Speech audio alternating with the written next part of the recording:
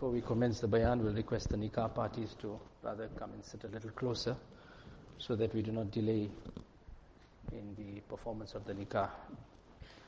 Alhamdulillah wa kafa wassalatu wassalamu ala sayyidina al-Mustafa sallallahu alayhi wa ala alihi wa ashabihi wa baraka wa sallama tasliman kathiran kathira.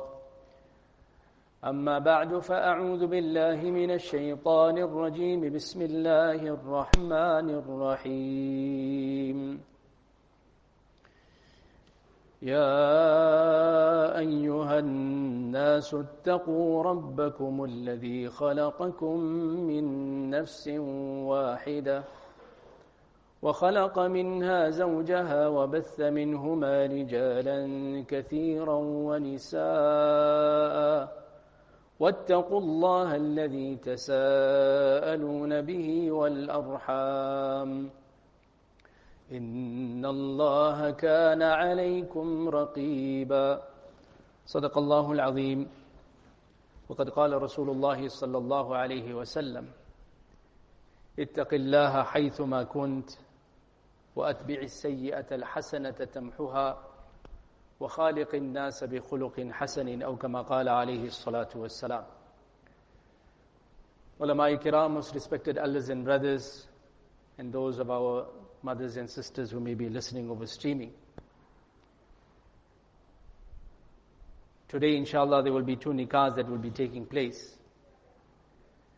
And therefore, because of this, many of, or a certain percentage of the musallis that are here are coming on the basis of the nikah. So inshallah, some advices will be rendered in relation to nikah. Those of us who are married, then inshallah we can make intention that we will implement and make amal in our marriages. Those who are unmarried, they will make intention that inshallah when Allah Ta'ala grants the opportunity, then inshallah we will make amal. But together with that, there are certain principles that are not only specific for nikah, but rather it applies to every facet of our lives. And in fact, the month of Ramadan is at our doorstep. So there are aspects related to the month of Ramadan and the very objective and the purpose of the month of Ramadan. We will inshallah touch on that as well. Nevertheless, in these verses of the Quran Majid, Allah subhanahu wa ta'ala, which have been recited, Allah subhanahu wa ta'ala addresses mankind, Ya ayyuhan nas, that, O man, ittaqu rabbakum, that fear your Rabb. In relation to your Rabb, you should adopt the quality of taqwa. Now this taqwa we hear over and over again.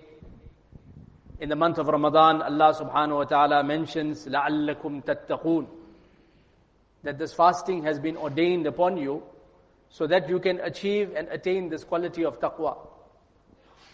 When it comes to Hajj, Allah ta'ala also speaks about the importance of taqwa in our Hajj. When it comes to the Quran Majid, Allah Ta'ala says, هُدًى لِلْمُتَّقِينَ, that this Quran is a means of hidayat for that person who has got taqwa. And there are so many verses. The Quran Majid is replete. There are so many verses that are continuously repeated in which this quality of taqwa is emphasized. What is taqwa? How do we achieve this taqwa? So, Allah subhanahu wa ta'ala, when He gives an instruction, then Allah ta'ala also creates the means for us to achieve that quality. Allah ta'ala is most merciful. Allah subhanahu wa ta'ala does not commit any form of oppression in that He gives a command that is beyond our capacity. The very fact that Allah is asking us to adopt taqwa means that taqwa is for every single person. Ulama Ikram have given a variety of definitions, but one of the definitions that has been given is that the person develops the ability Kaffun nafsi anil hawa. The person develops an intrinsic ability, a quality within himself or herself, that they are able to restrain the evil desires from violating any command of Allah subhanahu wa ta'ala. And this quality that overwhelms a person sometimes is translated into Allah consciousness. People say that the person is Allah conscious, meaning that he is aware of Allah subhanahu wa ta'ala, and this awareness is such that it prevents him from violating any command of Allah subhanahu wa ta'ala. Mullah Ali Qari Rahmatullah Ali mentions that what is the real modesty, the real haya, فَإِنَّ حَقِيقَةَ الْحَيَاءِ أَنَّ مَوْلَاكَ لَا يَرَاكَ حَيْثُ نَهَاكَ.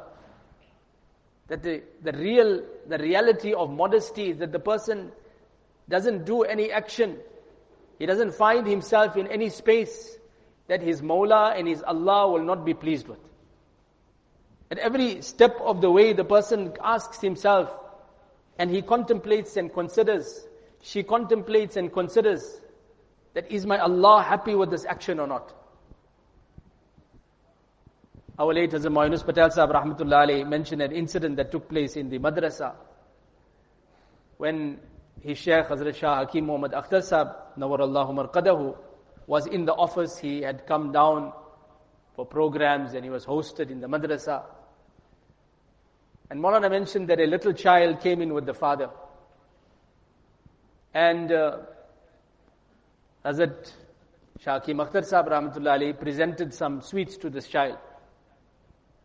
So probably the parents had trained the child that, you don't accept sweets from strangers. So that child first looked at his father. He didn't accept the sweet. He first looked at his father. And then the father said, no, go ahead, take the sweet. So he took the sweet.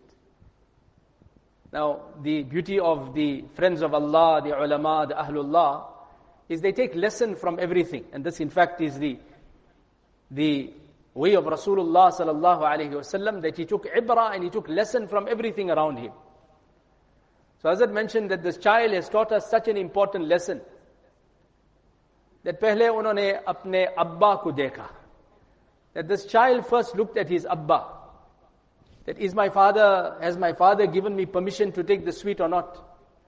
And when he saw that the father was happy with it, then he took the sweet. He said, isi tarah, in the same manner, we should pehle apne rabba ko dekha. That we should look at our Rabb, our Allah. Is Allah pleased with this action or not? Then wherever a person may be, whether the person is in the train, whether the person is in the plane, and Mu'ayyid Sahib, you say, even if the person is in the crane also. I used to rhyme it in that way. So whether the person is in this country or he's gone overseas for some business work and he's in the hotel room, at that time also he says, "Main jahan bhi rahu, jis fiza mein rahu, mera taqwa hamesha salamat rahe. Jo karta hai tu chup ke ahle jahan se, koi dekhta hai tujhe asman se." That which you do in secrecy, Allah is watching. Now the same thing Allah subhanahu wa ta'ala wants us to develop in the month of Ramadan. لَعَلَّكُمْ تَتَّقُونَ. That, O my servants, if you are able to restrain yourself from that which is permissible, that which usually was permissible for you, there was nothing wrong for you to eat your food and have your drink during the daylight hours. But you are able to restrain those desires, then what is it difficult for you to restrain yourself from that which violates my commands? You have the ability. It is well within your capacity. Mu'ayyid Sahib Rahmatullah used to say that what stops the person when he walks in the kitchen, nobody is there during the month of Ramadan, he's feeling thirsty, and that cold drink is in the fridge. What stops the person from having that cold drink? He says to himself, Allah is watching. In fact, every Ramadan, Hazrat used to give the example, Mu'ayyid Sahib Rahmatullah, you see, this was like a standard example during the month of Ramadan.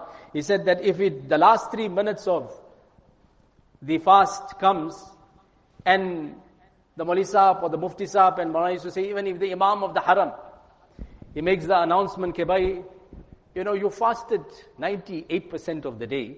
There's only like 2-3% left. So, lil akthari hukmul kull. I mean, the majority of the day is done. We might as well count it. So why don't you just break your fast 5 minutes before the sun has set? So Maulana used to say that even that Muslim and mu'min with the weakest iman, he will say, Maulana Sahab, Mufti Sahab, with due respect, there's only 3 minutes left, there's only 5 minutes left. I'll continue. He said the person becomes strong at that time. He says in the same way, we should enhance and take that strength and realize that we have that capacity, that we can become very strong against our nafs. That in that 3 minutes the person becomes so strong. In the same way, we just need to focus that when these evil desires come before us, whether it is in our business, whether it is in our home, and in this case, Allah Ta'ala speaks and addresses with regards to this relationship of husband and wife. That in this relationship of husband and wife, yes, there have been rules and regulations and laws that have been laid out. But we know, people say that laws are meant to be broken. We see it in our country, left, right and center, that laws are broken practically every single day. So there has to be something else that drives a person and motivates a person to fulfill the rights, and not only fulfill the rights, to show kindness. And Allah Ta'ala speaks about this, ittaqu rabbakum. That fear your Rabb. Why should you be fearing your Allah? Mufassirin mentioned that Allah has brought the word Rabb. And mashallah, I'm sure you've heard so many times that what is Rabb?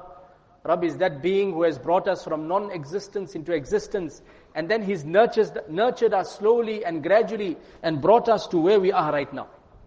If we ask ourselves the question that who created us, who brought us into existence, who causes our hearts to beat? That is why Hazrat Wala says, Jisne sar baksha, usse sarkashi zeba nahi.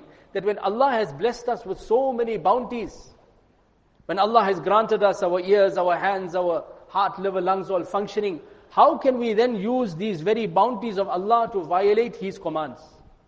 It is foolishness. Hence, in our marriages also, what is it that will drive the person? And Maulana Yusuf used to say that in your marriages, do not go by the book of my rights. Do not go by the book of my rights, that these are my rights. You're not fulfilling this right of mine. And she says, this is my right and that is my right. Maulana used to say, go one step further. Go by the book of love, ihsan and khidmat. That if every single party in that marriage, whether it is the wife, she says that it is, my husband has been so kind to me. In fact, in one hadith sharif it is mentioned, Nabi Kareem Sallallahu said that I saw many of the inhabitants of Jannah being women folk. The Sahabiyat were concerned. They said, Ya Rasul, and in this hadith, تُكْثِرْنَا اللَّعْنَ وَتَكْفُرْنَا الْعَشِيرِ, that you have the tendency of cursing. And the second is, you do not appreciate your husbands. So the wife says that when my husband has been so kind to me, he's been providing for me for so many years, and he's given me comfort, should I not then show appreciation, and not appreciation but give love? And in the same manner, the husband says then that when this woman has sacrificed her home, she has sacrificed her parents, she sacrificed that safe space and comfort, and she's given herself over, she sacrificed her body, and she's brought these children into my home, and she's blessed me with these children, should I not be showing love and kindness to her? So Maulana used to say, go by the book of love, ihsan and khidmat, that make khidmat for each other, be there to serve one another, to fulfill the rights of each other. Hazrat Maulana Yusuf used to say, in fact it is the teachings of the Ahlullah, that every husband should consider his wife as his Layla. Consider your wife as your Layla, no matter who she may be. Make shukr that Allah Ta'ala has blessed you. Inshallah, Allah Ta'ala will grant much more in the akhirah. But appreciate that which Allah Ta'ala has granted you. Look at her goodness. Yes, she will have weaknesses, and who doesn't have weaknesses? And that is why Allah Ta'ala has mentioned in the Quran and Majid, has interceded on behalf of the women folk, وَعَاشِرُوهُنَّ بِالْمَعْرُوفِ فَإِنْ كَرِهْتُمُوهُنَّ فَعَسَىٰ أَن تَكْرَهُوا شَيْئًا وَيَجْعَلَ اللَّهُ فِيهِ خَيْرًا كَثِيرًا. And Allah Ta'ala speaks about the fact that even in those weaknesses, there may be goodness for you. So treat them with kindness. And this is what it is all about, huququl ibad.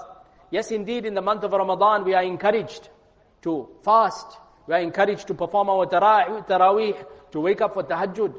But equally, we have to give importance and relevance to the fulfillment of rights of every individual. Whether it's the rights of our wives, whether it is the rights of our neighbors, whether it's the rights of our parents, whether it is the rights of our children. Sometimes you will find a person, and this is very common, that the person, mashallah, in the masjid or outwardly, he appears to be very, very pious. But when he goes home, then there is a completely different picture. Mawlana Sahib used to say that the person in the masjid looks like Bayezid Bustami, but when he enters the masjid, then when he enters the home, he enters the home like a military commander.